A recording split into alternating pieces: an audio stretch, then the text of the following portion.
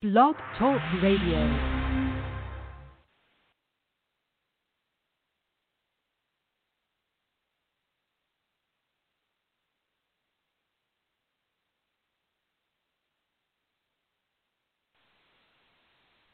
It's July 19th. Hello and welcome to Working for a Living radio show, where realists for change present opinions that matter.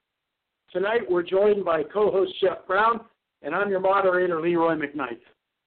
Please remember, good leadership is never about power and control, but rather for the honor and privilege of serving the members in the interest of the membership.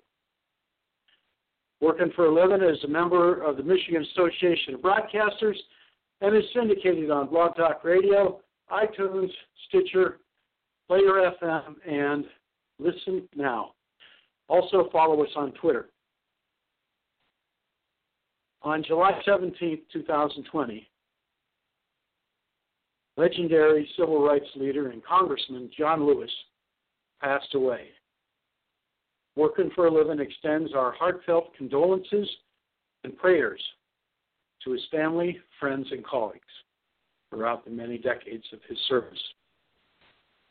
Please let us observe a moment of silence as we revere and remember this wonderful civil rights leader.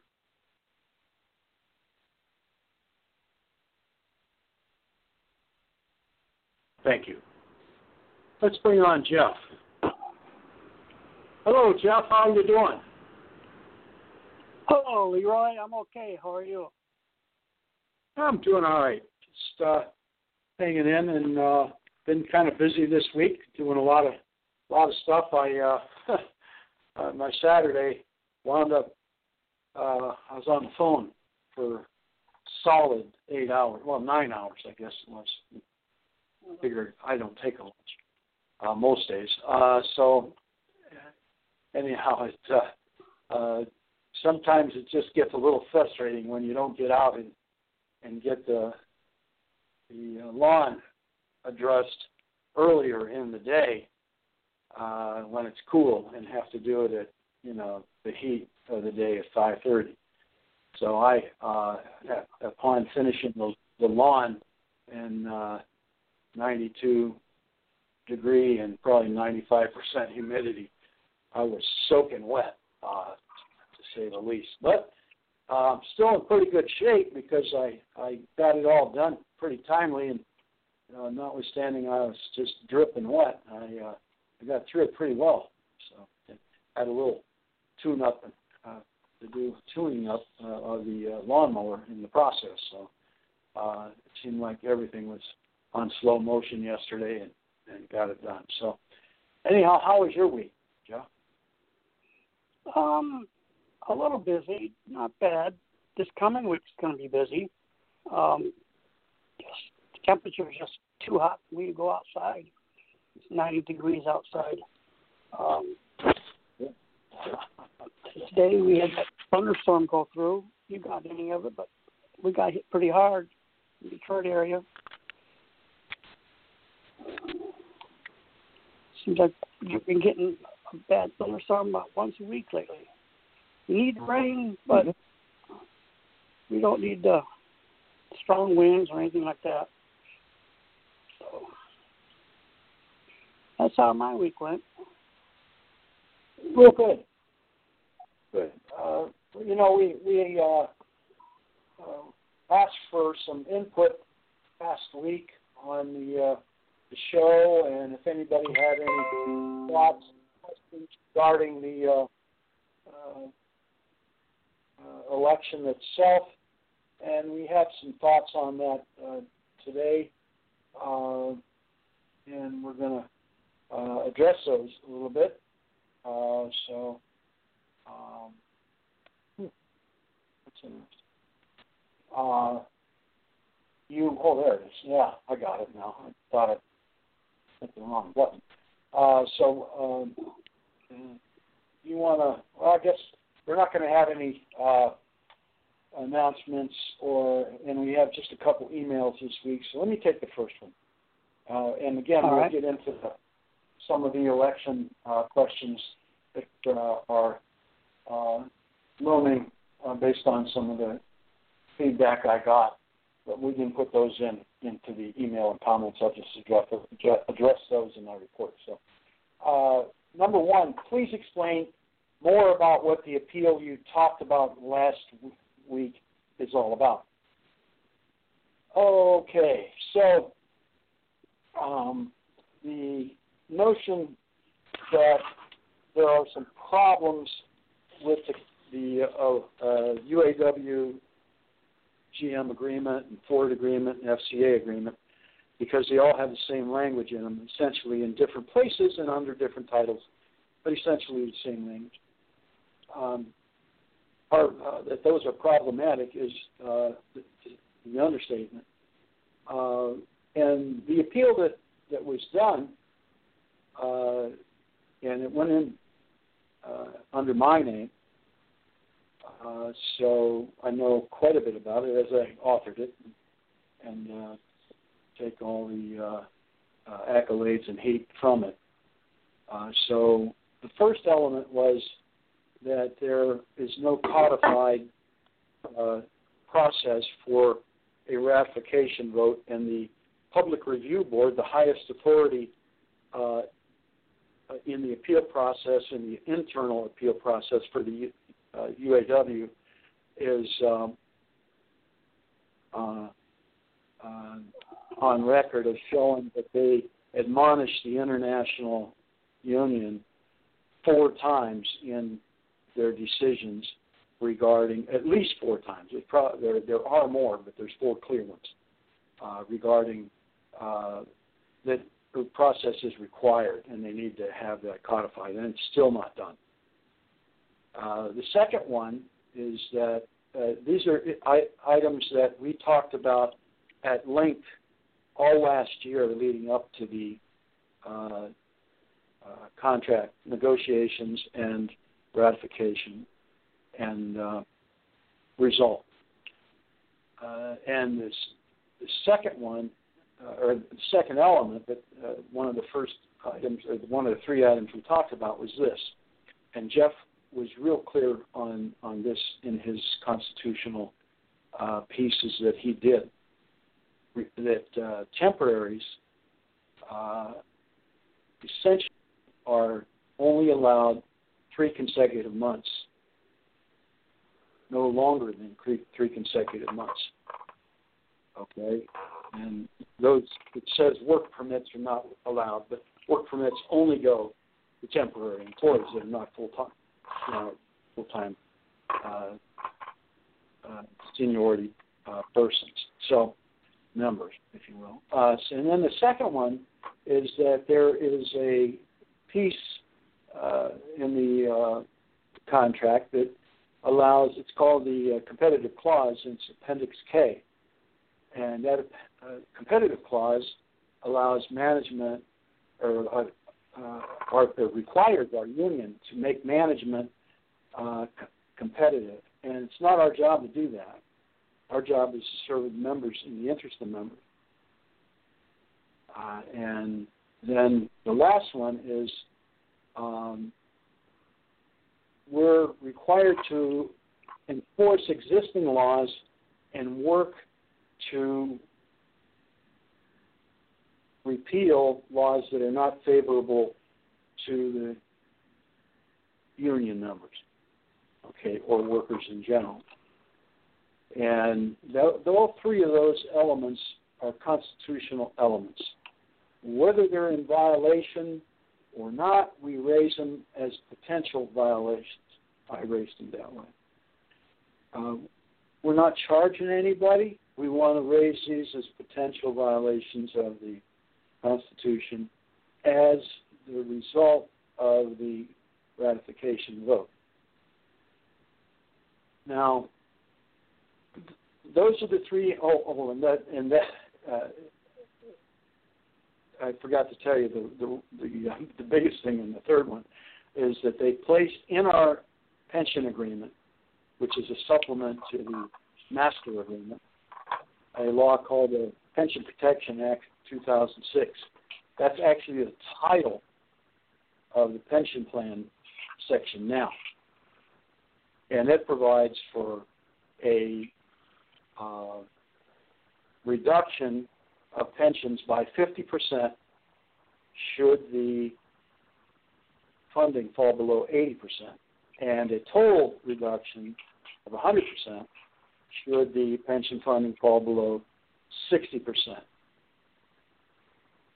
Okay? And then it's in the agreement. It is federal law. And everybody points to, we can't do anything because it's federal law. But it's in the agreement. Even if you overturn the federal law, it's still in the agreement. And it's automatic. There's not even an appeal process that would be available under federal law where we could appeal and have it adjusted somewhat as they did with the Teamsters Central Union pension. Okay, so we couldn't get it adjusted because it's automatic in our agreement. Now, the snapshot date to see whether or not any of those funding triggers have been met is September 30, the last day of the third quarter. And that would get implemented on January 1st if it falls below that between now and then. Okay, so there's a whole lot of folks out there saying that this elevated stock market is not going to be here forever. And it's a geometric curve almost straight up, and they always fail. And that remains to be seen, whatever's going to happen there. But it will affect our agreement. By the way, the pension fund, since 2009, has been right around $60 billion. The market has gone up 350%, the Dow Jones, and most other markets. Pension funds stayed the same. In 2012, late in 2012, I saw a post on one of the financial sites where the corporation General Motors announced some $4.3 billion in auto-related profit and $18 billion in non-auto-related profit. In other words, over 4 times more non-auto-related profit.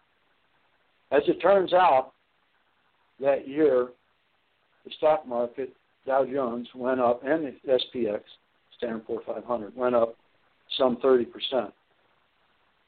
30% of $60 billion is $18 billion, same number of non-auto-related revenue. I didn't say revenue before, I said profit, but revenue. And we didn't see a combined $22 billion revenue, and that's where Dead Peasants Insurance comes in. We don't know what happened to that $18 billion, but we can explain Dead Peasants Insurance to you, and you can make that decision yourself. That's where the corporations take monies from general funds, auto or non-auto related revenue, if you will, and go and buy insurance on retirees.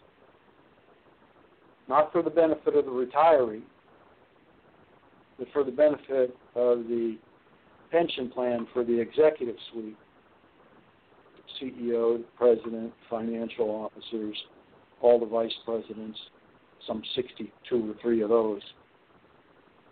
By the way, the GM North American vice president resigned 10 days ago on Wednesday, exactly 7 days after Rory Gamble, our president, met with the Justice Department.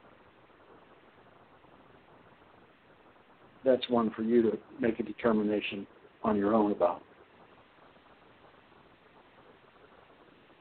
The appeal was sent to my local, then it didn't make action, and then it did. It said you can't appeal something you can't vote on. And that's not in the book at all. That's the Constitution, that is. And you can always appeal the result based on constitutionality. Then it was sent to the IEB, and they didn't answer it properly through the executive board, but through an underling, appointed, unelected, sent something down that was pretty bush league stuff. But that wasn't a proper answer from the IEB, and not according to, in compliance or conformance with Article 33 of the appeal process, a long-standing, highly regarded appeal process, internal appeal process, that no other union in the entire United States has. It has been sacrosanct since the beginning of the UAW. Revered. And upon not hearing a proper answer, I appealed it to the PRB. We sent it back down for the IEB to make a proper answer, and then they sent some damn underling to send me another damn bunch of bullshit.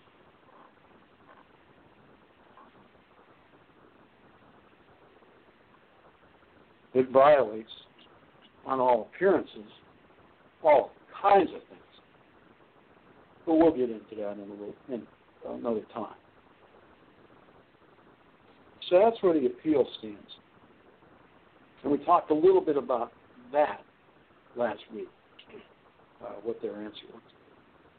So the appeal is on the matter that we don't have a codified process, and we needed to have that some groundwork because, you know, how do you appeal something when there's no process to appeal? In at least the first step. You want to do it based on other elements of appeal. So then the next one is about temporaries. It shouldn't be more than 3 consecutive months, and sometimes years and years.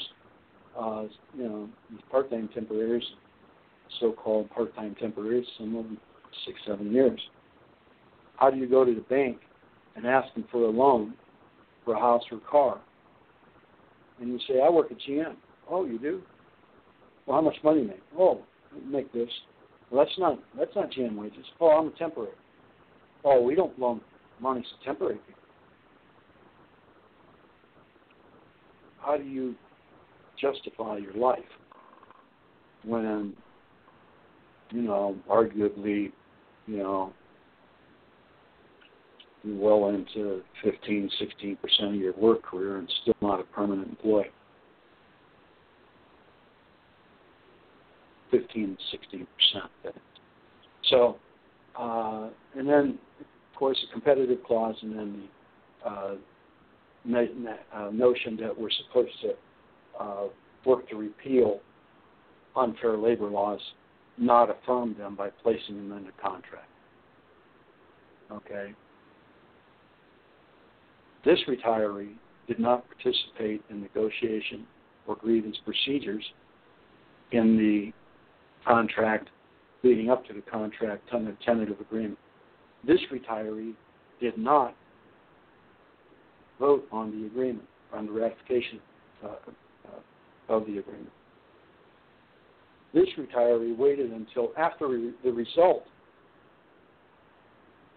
of the ratification appeal was announced before taking action on items I believe, and we believe, are problematic to our contract. Retirees have the same membership rights as active workers, with few exclusions. May not the words are few voting exclusions. May not vote to start or stop a strike. May not hold or vote for office that handles grievances or negotiates at the local union level, and may not vote to ratify an agreement. 5 things. Further clarified in the 2002 Constitutional Convention that also said may not hold office, may not hold local union office current administration says they want to expand the limits of retirees. They may not expand the limits of retirees beyond what the Constitution says. And I just noticed a new piece on their page that tells us how to read the Constitution. The Constitution is really pretty clear. We don't need to be taught and told how to read. The Constitution is quite clear. It does have some references back and forth that you have to go look at. For example, the notion that you want to appeal the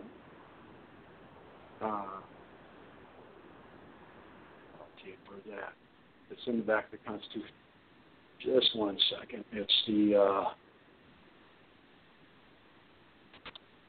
it's getting where to go.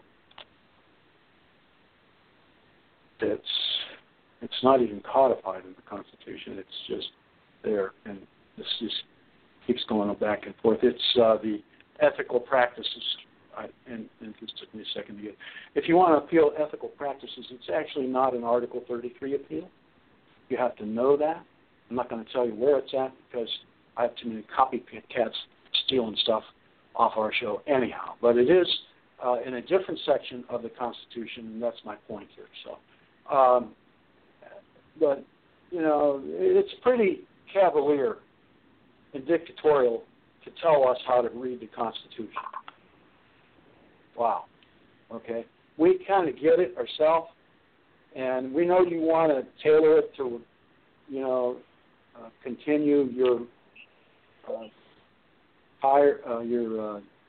tyrannical leadership, but you can't do that. So, having said all of that, that I hope explains more about that appeal. So, to answer the question completely. And so let's get Jeff into this next one here. What's number 2, Jeff, on that email? All right. Email number 2.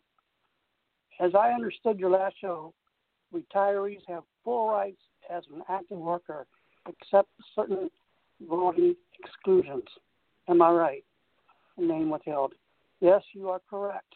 As Leroy just explained, there's some things you can vote for and some things you can't vote for.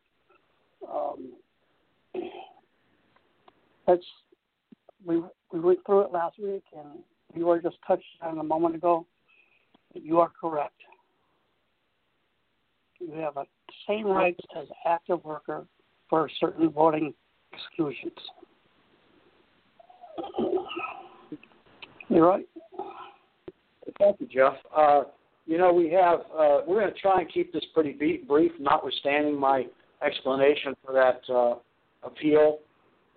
And, you know, as you could tell, I'm kind of passionate about this because they actually said that you don't have a right to make a constitutional challenge as a retiree. I beg your pardon.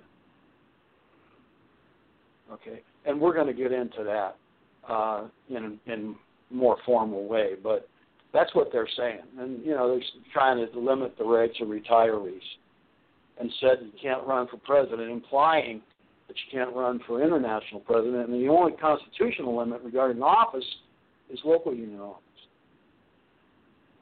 Okay, let's all be clear. They're making up the rules as they go along, and they're not even allowing the appeal process to go. You know, there's no procedure for Article 33 of proper or improper appeal, period. It's only in Article 31. And only then on charges, proper or improper. So, again, I'm pretty passionate about this. So if I, sounded a little strong about it, I am. And it does definitely get to me a little bit. So, the Constitution is a very powerful document, and it flops both ways. You can't just be dictatorial in the administration of it. And if you are, you will be held accountable. You see, one thing I didn't say in that report is, in a democracy, not a dictatorship, there are checks and balances. And checks and balances in our union are done by and through the appeal process. A long-held appeal process that's revered by the rest of the United States unions. So, all right. So, Jeff, you want to go ahead and give your report there? Again, we're going to try and keep this a little short, but we're going to get through some constitutional stuff again here in a minute. But go ahead, Jeff. Okay, my report today is about Congressman John Lewis.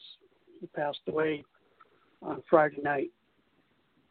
He's a true legend in American history. He will be missed by many and all.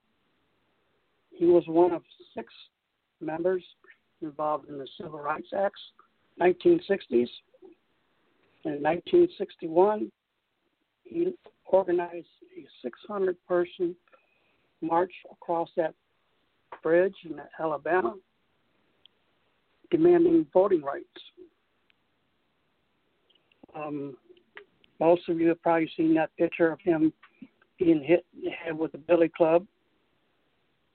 I know he had some injuries from it because he has stated so.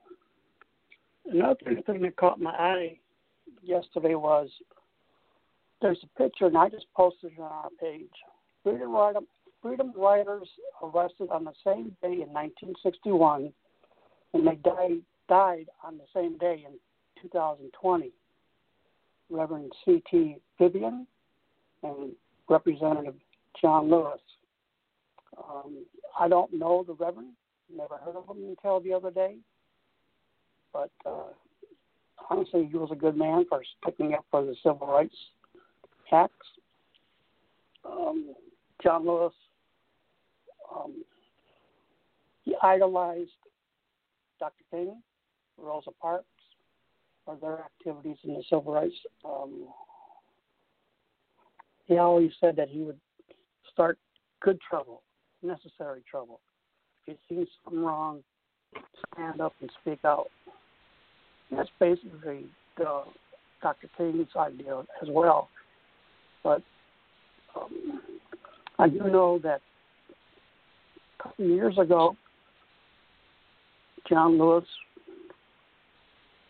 we were talking about gun control in the Congress. He set a sit-in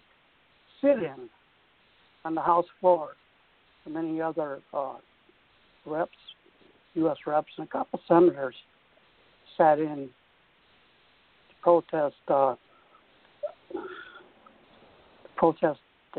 lack of leadership in forming some type of gun control by the Republican Party. He will be missed. He's a true legend, known around the world, and I will always remember him speaking. So that's my report, Leroy. He's a good man. Very good man. Right. Yes, he was, Jeff. You know, he. When I was more, well, I don't know if I'm more or less active these days, but when I was officially active, and in a leadership capacity, John Lewis's name would come up from time to time, and issues were brought to the public and to the fore, if you will, and he always had some very poignant comments to make about it that were down to earth and rang true to be fair for everyone in the country as he represented his district in here. So it was always nice to see him weigh in on an issue, because you never got a curveball from him. It was always straight as an arrow and to the point and in the interest of the public. All the public, not just black, red, white, yellow, brown, everybody. And I really appreciated that in that man. And that's firsthand experience. I've seen him at many Democratic convention functions, many fundraisers, and he was always a stalwart, solid person that you could count on to do what was right when it was not popular, and what was right when no one was looking. And that's the true test of man or woman, is if they do the right thing when nobody's looking. Everybody grandstands in front of everybody, right? Not everybody, but a lot of people do. And you know them. Right here in our own union. And then, will they do the right thing when it's unpopular? Nobody liked Gretchen Whitmer. We put out a declaration of support. We got quite a few signatures. It was unpopular to do. But in hindsight, it's starting to look like it was pretty right thing to do. She might not be the most polished. She might not make all the best decisions.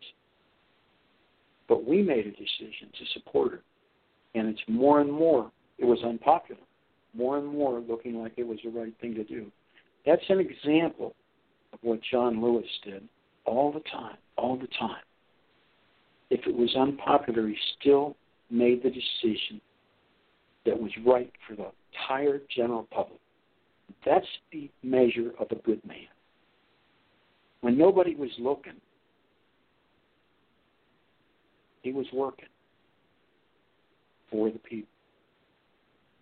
This country lost a great man and a leader, even though he wasn't elected most recently. So, again, condolences to his family, friends, and colleagues, and our prayers go to them as well. Thank you for everything you did, sir, for our great country, notwithstanding your detractors and naysayers. We all have them. Thank you. Any more, Jeff?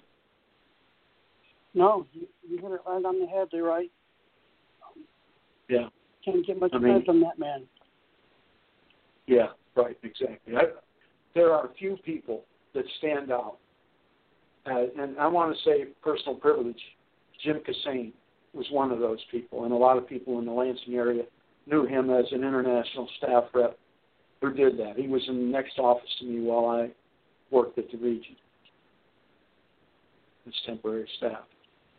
And we remained friends until the day he died. In fact, I was the last one from the union to talk to him Sunday before he died. He was at a wedding event at his sister's up in New York, and he called me that morning. And it was an honor to know him. And I gave his eulogy, and I said, Jim, and I went through several examples like I just did for, us in relationship to what that meant when I said that about John Lewis, Congressman John Lewis. Jim Kassane did the right thing when nobody was looking. He'd go walk into work, and he'd try and find that one thing that would give him the edge over management. He'd dig and try and find that leverage. And he always found it. One time it wasn't used, which is sad. But he always found he was that diligent, determined. And sometimes you did things that were unpopular. So I said that, and other people have said it. I said it about him, and I have truly only met a few people that meet that test. There's a lot of grandstanders out there, and there's a lot of ego-filled people. But when you see somebody come in to work at 7 o'clock, to sit there and read the paper, get it caught up on all the local news and state and national news, and then go to work. Have a little lunch, come back, go to work. And the day ended for everybody else 4 o'clock. Well, you go out and get something to eat, and then come back in and work till 9 or 10. Waiting for that edge against management. That's the kind of guy John Lewis was as well. But there's few people, I witnessed that, partly because I was there in the office too when nobody was looking. But I witnessed it, and I could firsthand give the report. At his eulogy, said we lost a lot of good people lately.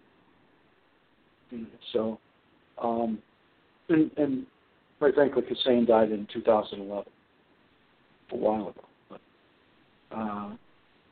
John Lewis was one of those people, and I want to reiterate, who did the right thing when nobody's looking and did the right thing when it was unpopular. Al Ali from Local 1112 had that same message on the back of his desk area, behind his desk, where the credenza is. He had that up on the board. Doing the right thing when it's popular is easy. Doing the right thing when it's unpopular, it's not so easy, but sometimes it needs to be done that way. Like shutting the state down or trying to hold the state from coming back too early. Right now, if they do away with unemployment, 1 week, the country will go into depression. The bankruptcy rate will be astronomical. Our country's in dire straits, and there are people arguing over doing the right thing in Congress, and they return tomorrow. So this is going to be a critical week for our country.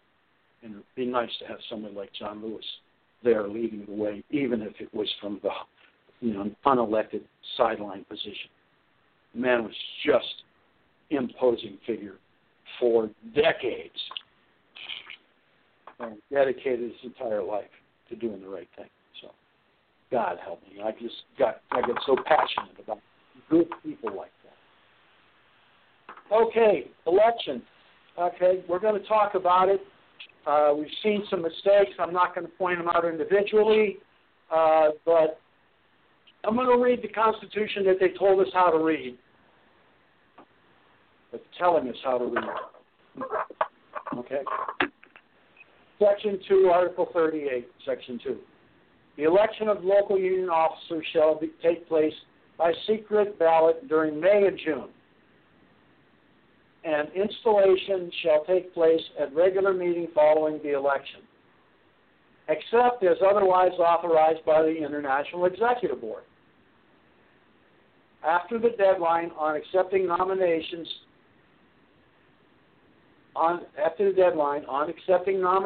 has expired, no election of so-called sticker or write-in candidates shall be considered legal. Election of all local union executive officers shall require a majority of the votes for the office. The membership shall be duly notified at least 10 days in advance of the time and place of nominations.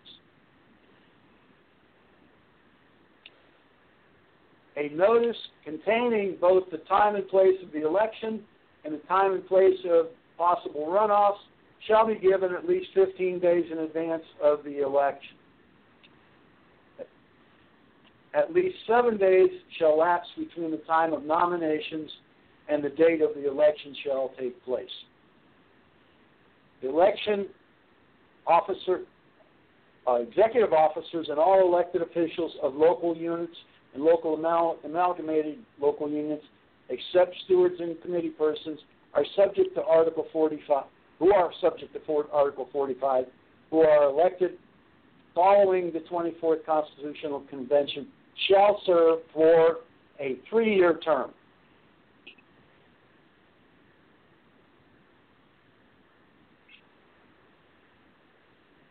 Okay, so there you have it. That's how it's supposed to go. What that means is that the process is the election committee, and they are elected early in the year, January and February, usually January. Election committee is elected at the local union meeting, and they select a chair from those who had been elected. Then, when it comes time close to the election, they submit a timeline, proposed timeline, to the local union executive board, and they consider it. And if they approve that, it's sent to the membership meeting for membership approval. Typically, upon approval, a notice goes up that day, and then 7 days after that is the beginning of nominations. Okay? At the close of nominations, there has to be another 7 days lapse between the time of nominations and the election day. Okay, typically nominations are about a 4-day process, but that's dependent on what is in the proposal. But so again, you have 15 days in advance of the election, no sooner than that. So the 7 days and the 7 days, that allows for at least 1 day of nominations, because you have to have, from the posting, you have to have 7 days prior to the nomination, so people can make up their mind, because they thought this out well, right? Other people beside the current people that are there, and the delegates who represent us at convention for the last, 70-some years, whatever we are now. And, 80, that's nice.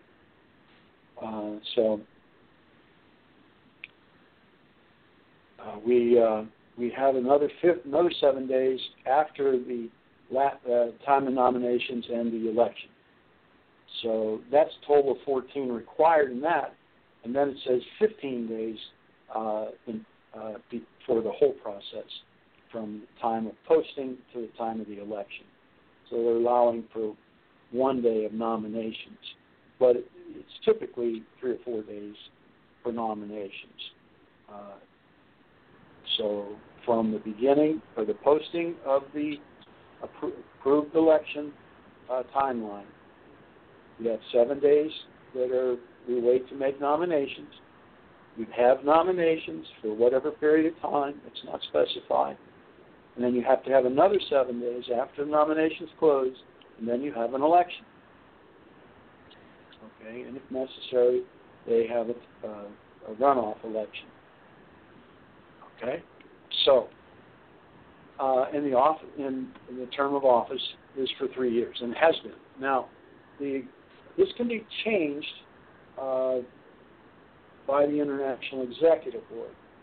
The election could be changed from the period of May or June, according to any letter that comes from that's voted upon and approved by the International Executive Board. And then that letter or notice would come from the president of the International Union. That's possible to do all that. Clearly, this year we had a emergency with the COVID, so many of the elections were not held timely. I am given to believe there is a letter that allowed for this May or June date to be extended to as period of time as required to hold the next election. I did not see a letter or hear a letter to extend the 3-year term of office. So many officers have been potentially, and we don't know, but we didn't see a letter. Could be that these officers have been serving beyond their 3-year term of office with no authority to do so. So checks could have been written, and we addressed this back in our May show that we had. We were not having many during COVID because of COVID, and we're trying to set an example not to be doing stuff. It doesn't mean we're not working behind the scenes constantly, all of us, doing a lot of hard work. So we don't know if that letter took place or not. But you must have had that 7 days after the posting to the nomination, okay? And then you must have another 7 days after nomination, okay? The vast majority of the local unions understood this process needs to take place. One of the things that the first notice that went out was for a specific date in May or June, and that election, in large part, did not occur because of COVID. When it did not occur, it got canceled. It didn't happen. When it got canceled, all the nominations for that specific date, election date, also got canceled. They don't expire, but they do get it canceled. And we talked about that last week, that they didn't expire. But if it's that date got canceled, okay, and didn't occur, then the nominations got canceled. You can't carry them over. And then you have to reset and start the whole process over based on if you got a letter. And, we haven't seen that letter, but we understand that the letter extending the time frame for the election into a period beyond June. A lot of them are being held last week, next week, and then some of them in August. So please be careful of your own local union having things that seem to violate what this paragraph, Article 38, Section 2 of our Constitution says. If your election got canceled, you have to restart this entire process over again. Okay? Some understand that, and some have tried to violate it. And those somebodies are going to get called to account on their possible violations of the Constitution as written right here in front of you that you heard me read. Jeff, do you have any comments? The only thing I could say, Leroy, has been there, done that. Leroy, exactly correct. I know you have. Let me reach out here and see if we can get somebody to push their hand up. You know, push your hand up. You busy there? You special listener? Where you at? I scared you last week, didn't I?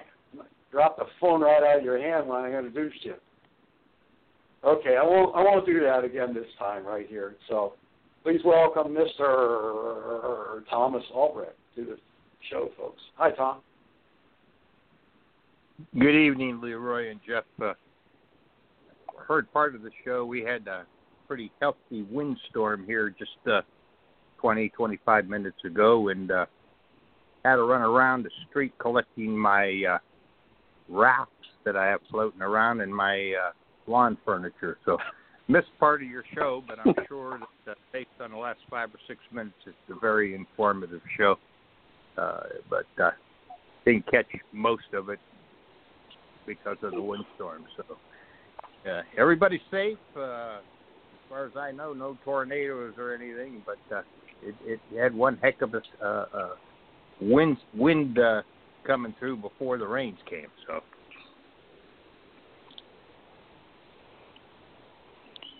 right.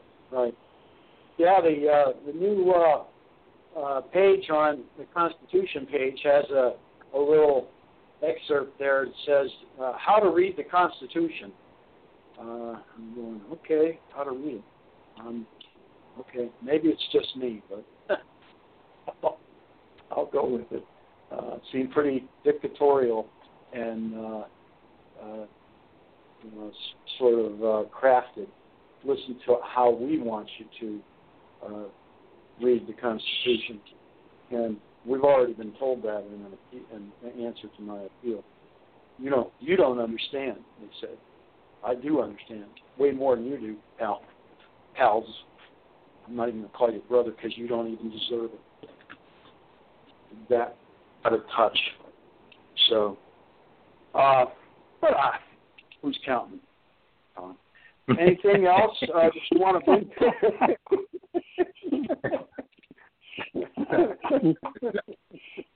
No, if the Constitution spells it out, I think it's in layman's terms. It's pretty much self-explanatory. I'm sure the International said that anybody with an 8th grade education probably could figure it out, but I don't know what's going on up there, and God forbid, I think half of the UAW active membership don't understand what's going on up there either. They've lost touch with reality.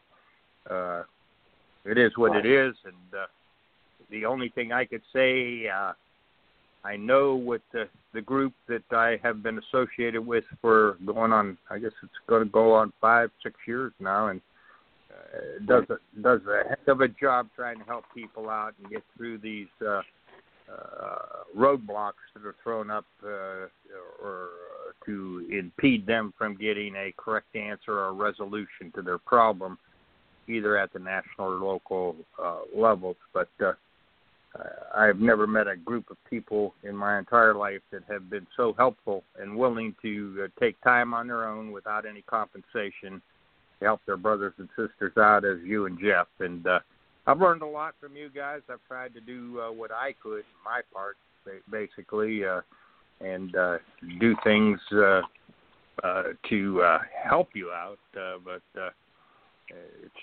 it's a long journey, and it's going to hopefully work out for the best for everybody that is associated with the UAW. It's a great organization. It provided me and my family with a great working place as far as working conditions with their health and safety department, and I'm hearing bad things about that now. This new group that's in power, it ain't like it used to be with health and safety in the plants anymore, but I'm sure you get the right people out there. You got a lot of good people out there. I talked to a few of them from time to time that I used to work for, and I know that they're keeping things alive out there. They're not just sitting back taking it. They're trying to make changes or make the local establishment, the corporation, do the right things for the people based on the language that's there in the contract. But I think that there are some folks out there that definitely at this point of the game need some help from outside, so to speak, even though the people I'm talking about aren't outside. They're actively still participating in the group, even though they don't like the fact, leadership that is, they don't like the fact that some old codgers are sitting back here looking out for the best interest, not only of themselves, but the active members also. And I think that's what they lose sight of, basically. Somebody came back from the last Constitution and told me that they had to give them a pay raise because you got to pay them. You got to pay for good leadership. I never heard of buying good leadership before. Usually you buy a crook. Bye. Yeah. Well, the same guy is in jail or headed to jail pretty soon. I think he's already convicted, just waiting for sentencing. That same guy that we had to pay so much more to get there because he was such good leadership. Did I say that? Yeah. Yeah, I guess I did. I think out loud. When you get a hammer out, you usually try to hit a nail with it, right? Right. Yeah. So I think you hit the nail on the head. Yeah, you're right. I hit the nail on the head with a hammer. I did, yeah. And we carried a pretty good hammer around here. To your point about looking out for everybody, that appeal addressed the temporary situation, and we all know what that's about, especially, these poor people that have been temporaries for so long. And some of the active members actually say, well, they get what they ask, what they want. They get to work 2 days a week. Nobody wants to work 2 days a week for half wages. They want a full-time job. They want to be able to support and care for their families and themselves. And then it addresses the entire membership through the competitive case. In case of Appendix K clause, that is a competitive paragraph, a section, and Appendix K is something that every worker in the active workforce feels, because when they combine jobs, that's in the interest of making the company more competitive. And that's why you're seeing so many combined jobs and fewer speed-ups being written when they combine a job, because we're working to make them competitive. And then, of course, the appeal also addresses the Pension Protection Act of 2006 being placed in our agreement that cuts the funding levels. Somebody asked the benefit rep last week about what the benefit rep thought about this language in our pension agreement that cuts our pensions. It can potentially cut our pension, and likely will at some point. And the benefit rep started squealing something about Delphi pensions. They put 3% of their money into that, and that's why it keeps them above the 80% or something along those lines. And I don't know what that benefit rep's been smoking, but he works for General Motors, and the question was about General Motors. Well, he must be talking about the agreement that they had at Delphi with their Viva. That's the only thing I can think of, Leroy. Well, I know, Tom, but this was about a question regarding the Pension Protection Act being in our agreement. And he went took a great left turn and started talking about another company. It doesn't matter what the other company's doing. Yep. It has nothing to do with what's going on in our company. That's true. Part of the country. Well, so here again, what you said, I'm not going to argue with you, because you're right on point again. I can't find any argument what you said, but here again, under the Appendix K language and just what you said, the International should be always looking out for the best interest of the membership. They've got their hands full with just doing that, let alone why they continually want to look out for the best interest of the corporation in regards to speed-ups. Okay, it doesn't make sense to me. And these things got to stop. All right, it's the company's responsibility to make itself competitive. Okay, and unless I'm wrong here, Leroy, correct me if I am.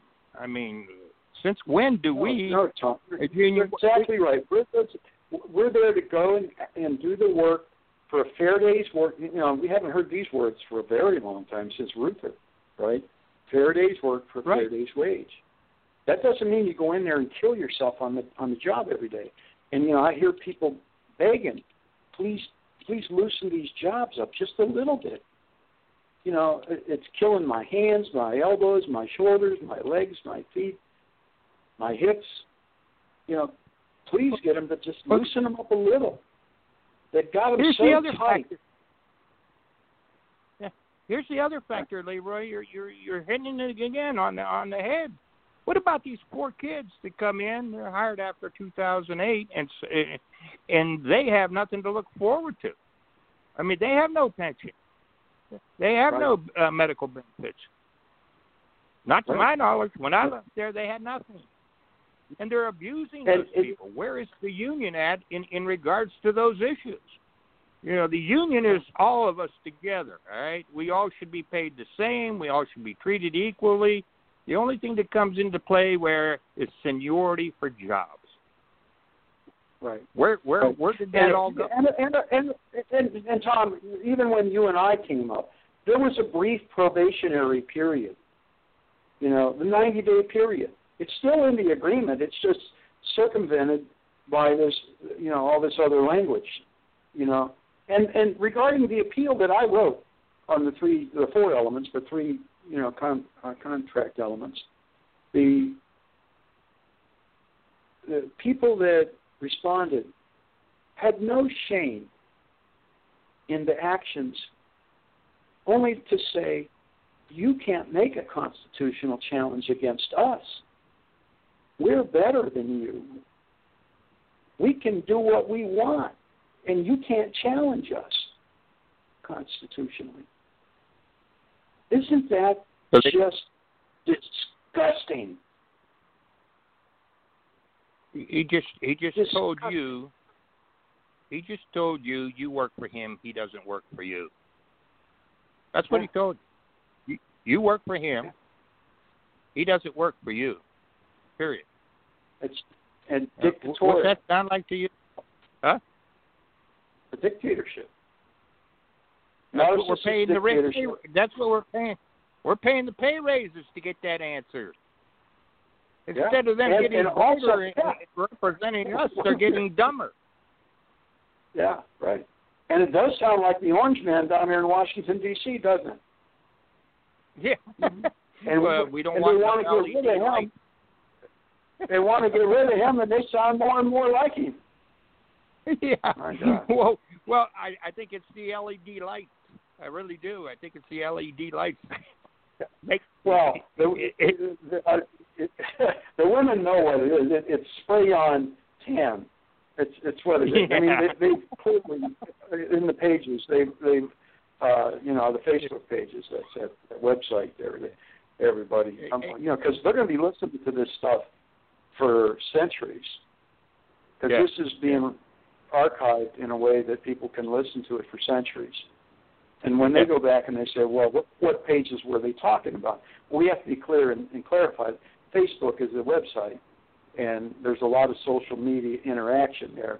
And the women on the pages of the website pages of Facebook have been talking about how he has this sprayed-on tan, and it looks orange on him because of his own personal coloration.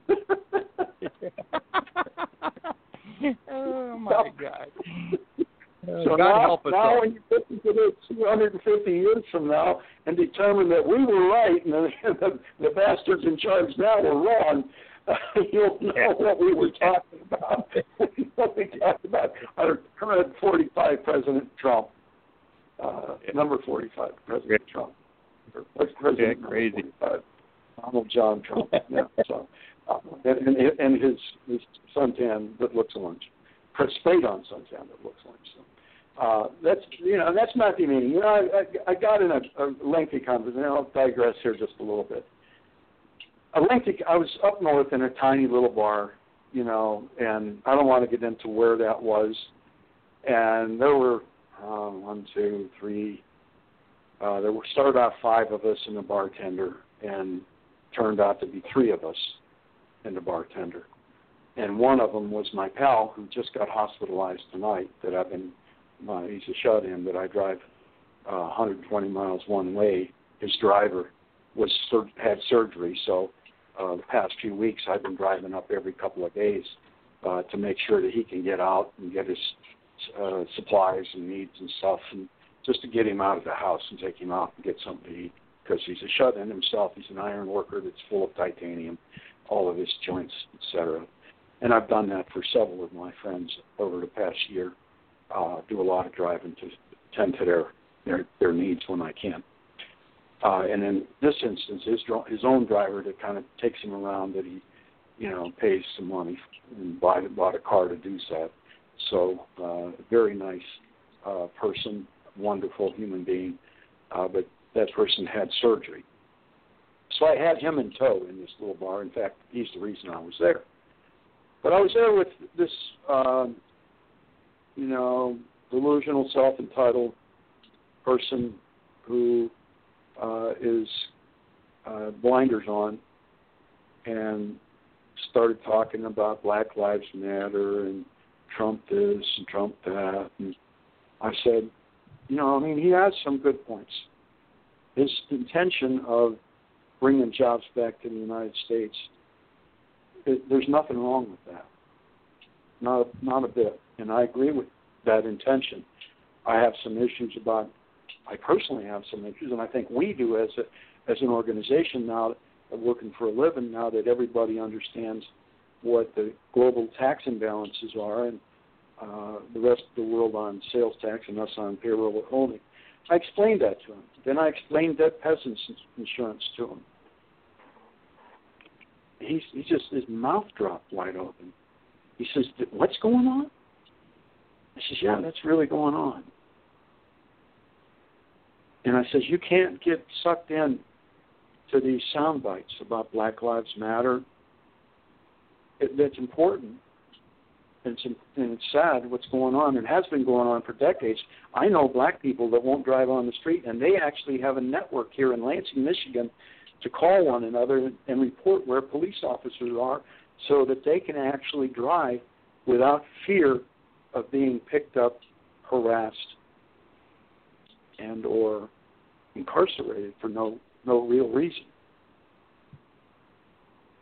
And that's sad. And that's been going on for decades.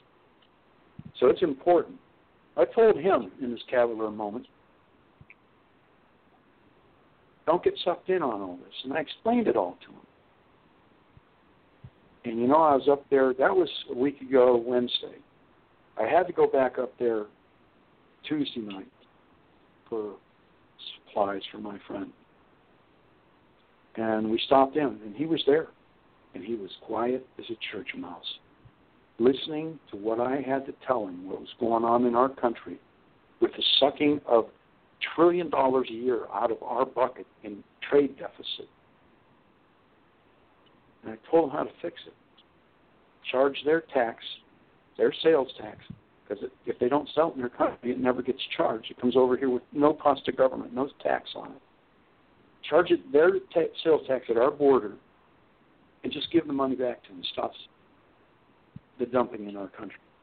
And we never see the difference. Okay? Yeah, the price goes up a little bit, but not like what's about to come. Wait until you see this inflation level. Jimmy Carter printed a bunch of money in the late 70s, and we saw 20% interest rates in the early 80s. So far, we're looking at, 3-something trillion, and another $3 trillion on the way this week, probably. $6 trillion this spring, and then early summer. You want to see some inflation? You sit back and watch. And those of you that aren't prepared, I feel real sorry for you. And those retirees that are unwitting and they're told everything is going to be all right, and so go over there and just beat the shit out of Leroy because you retirees are getting defiled by Leroy. Me? Oh. When that rooster comes home to, sit on his roost, you're all going to have a whole lot different tune when you lose half your pension and then all of it. And those bastards has been telling you how bad I am. No good, rotten sons of bitches.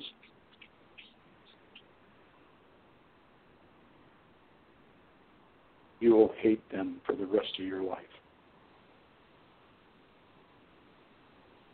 I guarantee it. It's coming.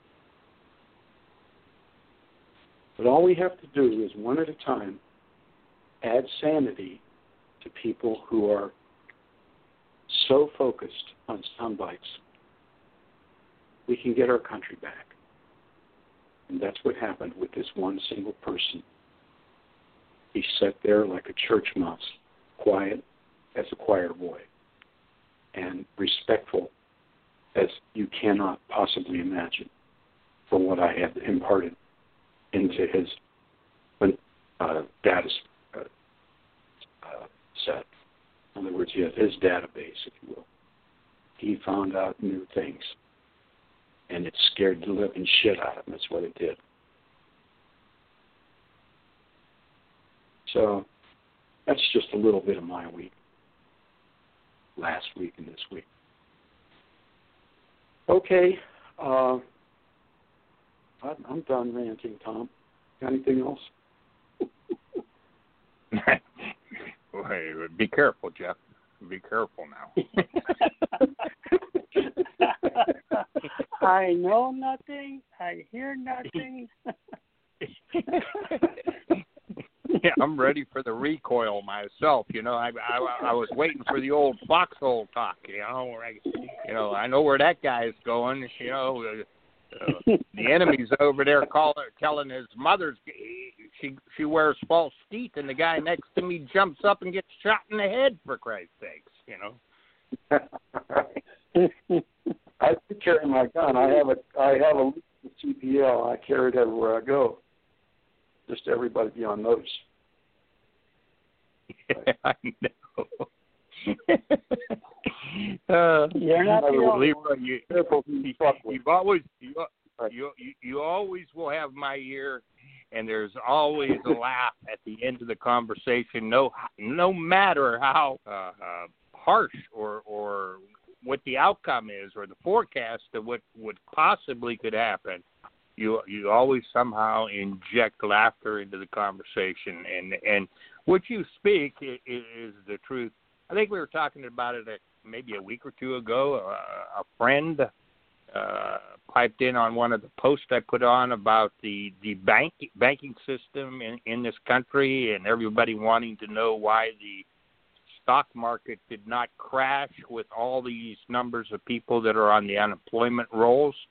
And there were a couple answers in there, and then one of my friends piped up and he hit it on the head, and I had some conversation with you about it, and you said that friend of yours is exactly right. This time the money, instead of going bailing out General Motors, Ford, Chrysler, whoever, you know, the big banks, Wall Street, the money went right to the people's hands, and the people determined how they were use that money. You remember that conversation?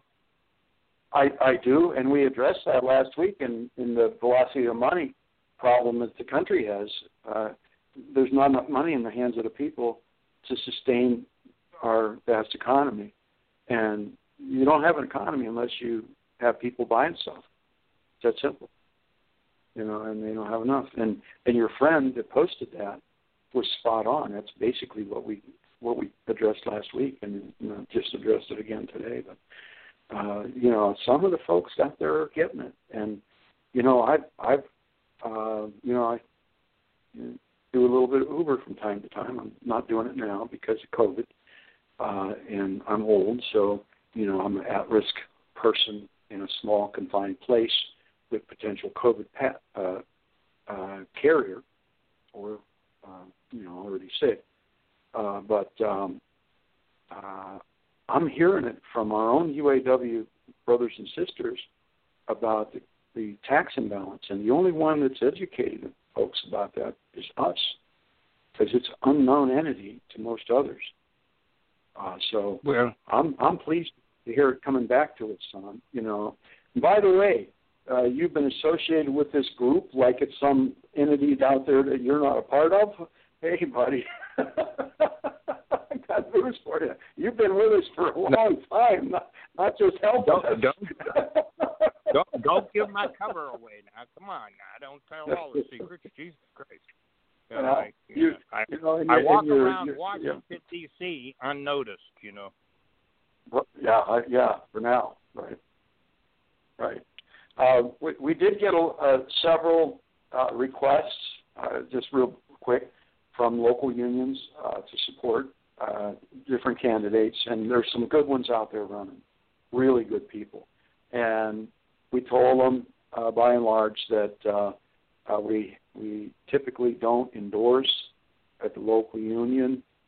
We can personally show our support if we have a candidate that we like. Not everybody's free to do that, but as a group, we have endorsed some outside elected people for outside governmental elected office, but not internally for a local union. And we've got some commitments from people to come on the show after their elections are over, and they want to come on and just say what they want to do, and it'll be good for them to get it out there, what they want to do in their corner of the world. Everybody has, I don't care if it's committee person. If you have a plan for your committee district that you'd like to implement and you want to tell everybody about it and how good it is, let us know and you can come on. We can talk about it. If you're a trustee, you want to talk about what trustees should do, go ahead. I know one local union's newspaper come out. We won't get into who and what and where and why, but the text of it is, learn more about your union, and it describes every major job at the local union. And it's really kind of a nice piece. I'm real proud of that person for doing that. So just know there's some really good things going on in our union, a lot of them. The people at the top have lost their way, and they're starting to get under my skin about it, and that's not a good place to be. You don't tell me I don't know how to do something and I don't understand, because I do understand.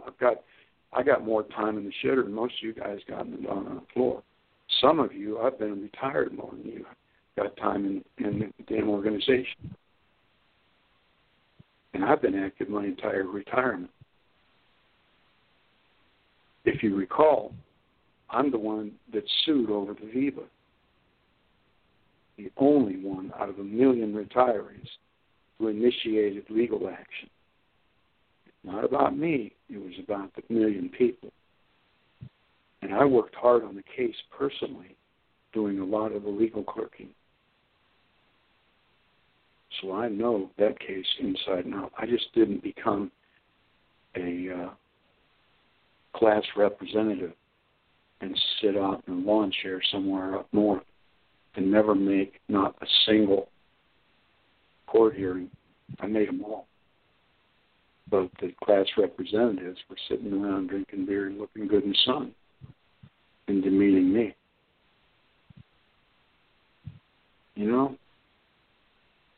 It's a long, long battle, like Tom said. And we're already seeing people at the top regretting what they've done. And there's a longer way to go for some of them. And there will be, in my opinion, many more arrests. This isn't over by a long shot. They have loaned themselves $71 million, and they're two for-profit corporations. And they are going to criticize me. They want to stay in power so they don't have to pay it back. Because then they'll just have to claim bankruptcy. Right, guys? We know the game that you're going to play. And I've been involved in such a case in bankruptcy court, Federal District Court, Western Michigan in Grand Rapids. Legal clerk for the case. And we know how that's going to go. And it's not going to go in your favor. Fraudulent transfer is what it's called. Go ask your legal team about it. Some of them won't even know what it is. That's what we bring when we get to leadership. How to straighten it out. How to hold people to account. Do you really trust your international union is the question. Do they give you good answers? Are the answers you get viable answers that you could use for the benefit of the membership that you represent? U.S. answer those questions. Then take a look around the landscape. See who can. All right. Well, I didn't want it to be this long. Jeff, you got anything else to say there, buddy? You got your helmet on?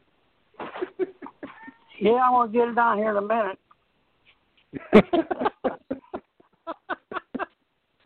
I got to find it first. Yeah, buddy, All I got is buddy, Michigan Wolverines helmet. Well, you got a Michigan Wolverine coming? Okay. We need a Wolverine. Michigan Wolverine helmet. Yeah, I got that coming. That's what's here. Take a picture. Post it on Facebook and we'll put it on the next radio show notification. Hey, Leroy, I'm in trouble here. I am in big goddamn trouble. There ain't nothing I can do to protect myself from him. I'm just a Buckeye nut. That's right, you're all nuts. He's gonna claw the shit out of me. Oh, Lord, I tell you. You guys have a good week. Listeners, please have a good week. All of you globally around the world, we really appreciate you listening. All of our North American listeners, actually Mexico and Canada, of course Australia, can't forget you in there too, and all of Europe and most of Asia and even some Africa there. So thank you for listening. Norway, shout out to you guys. Thank you for all the private messages you send. We really appreciate it. And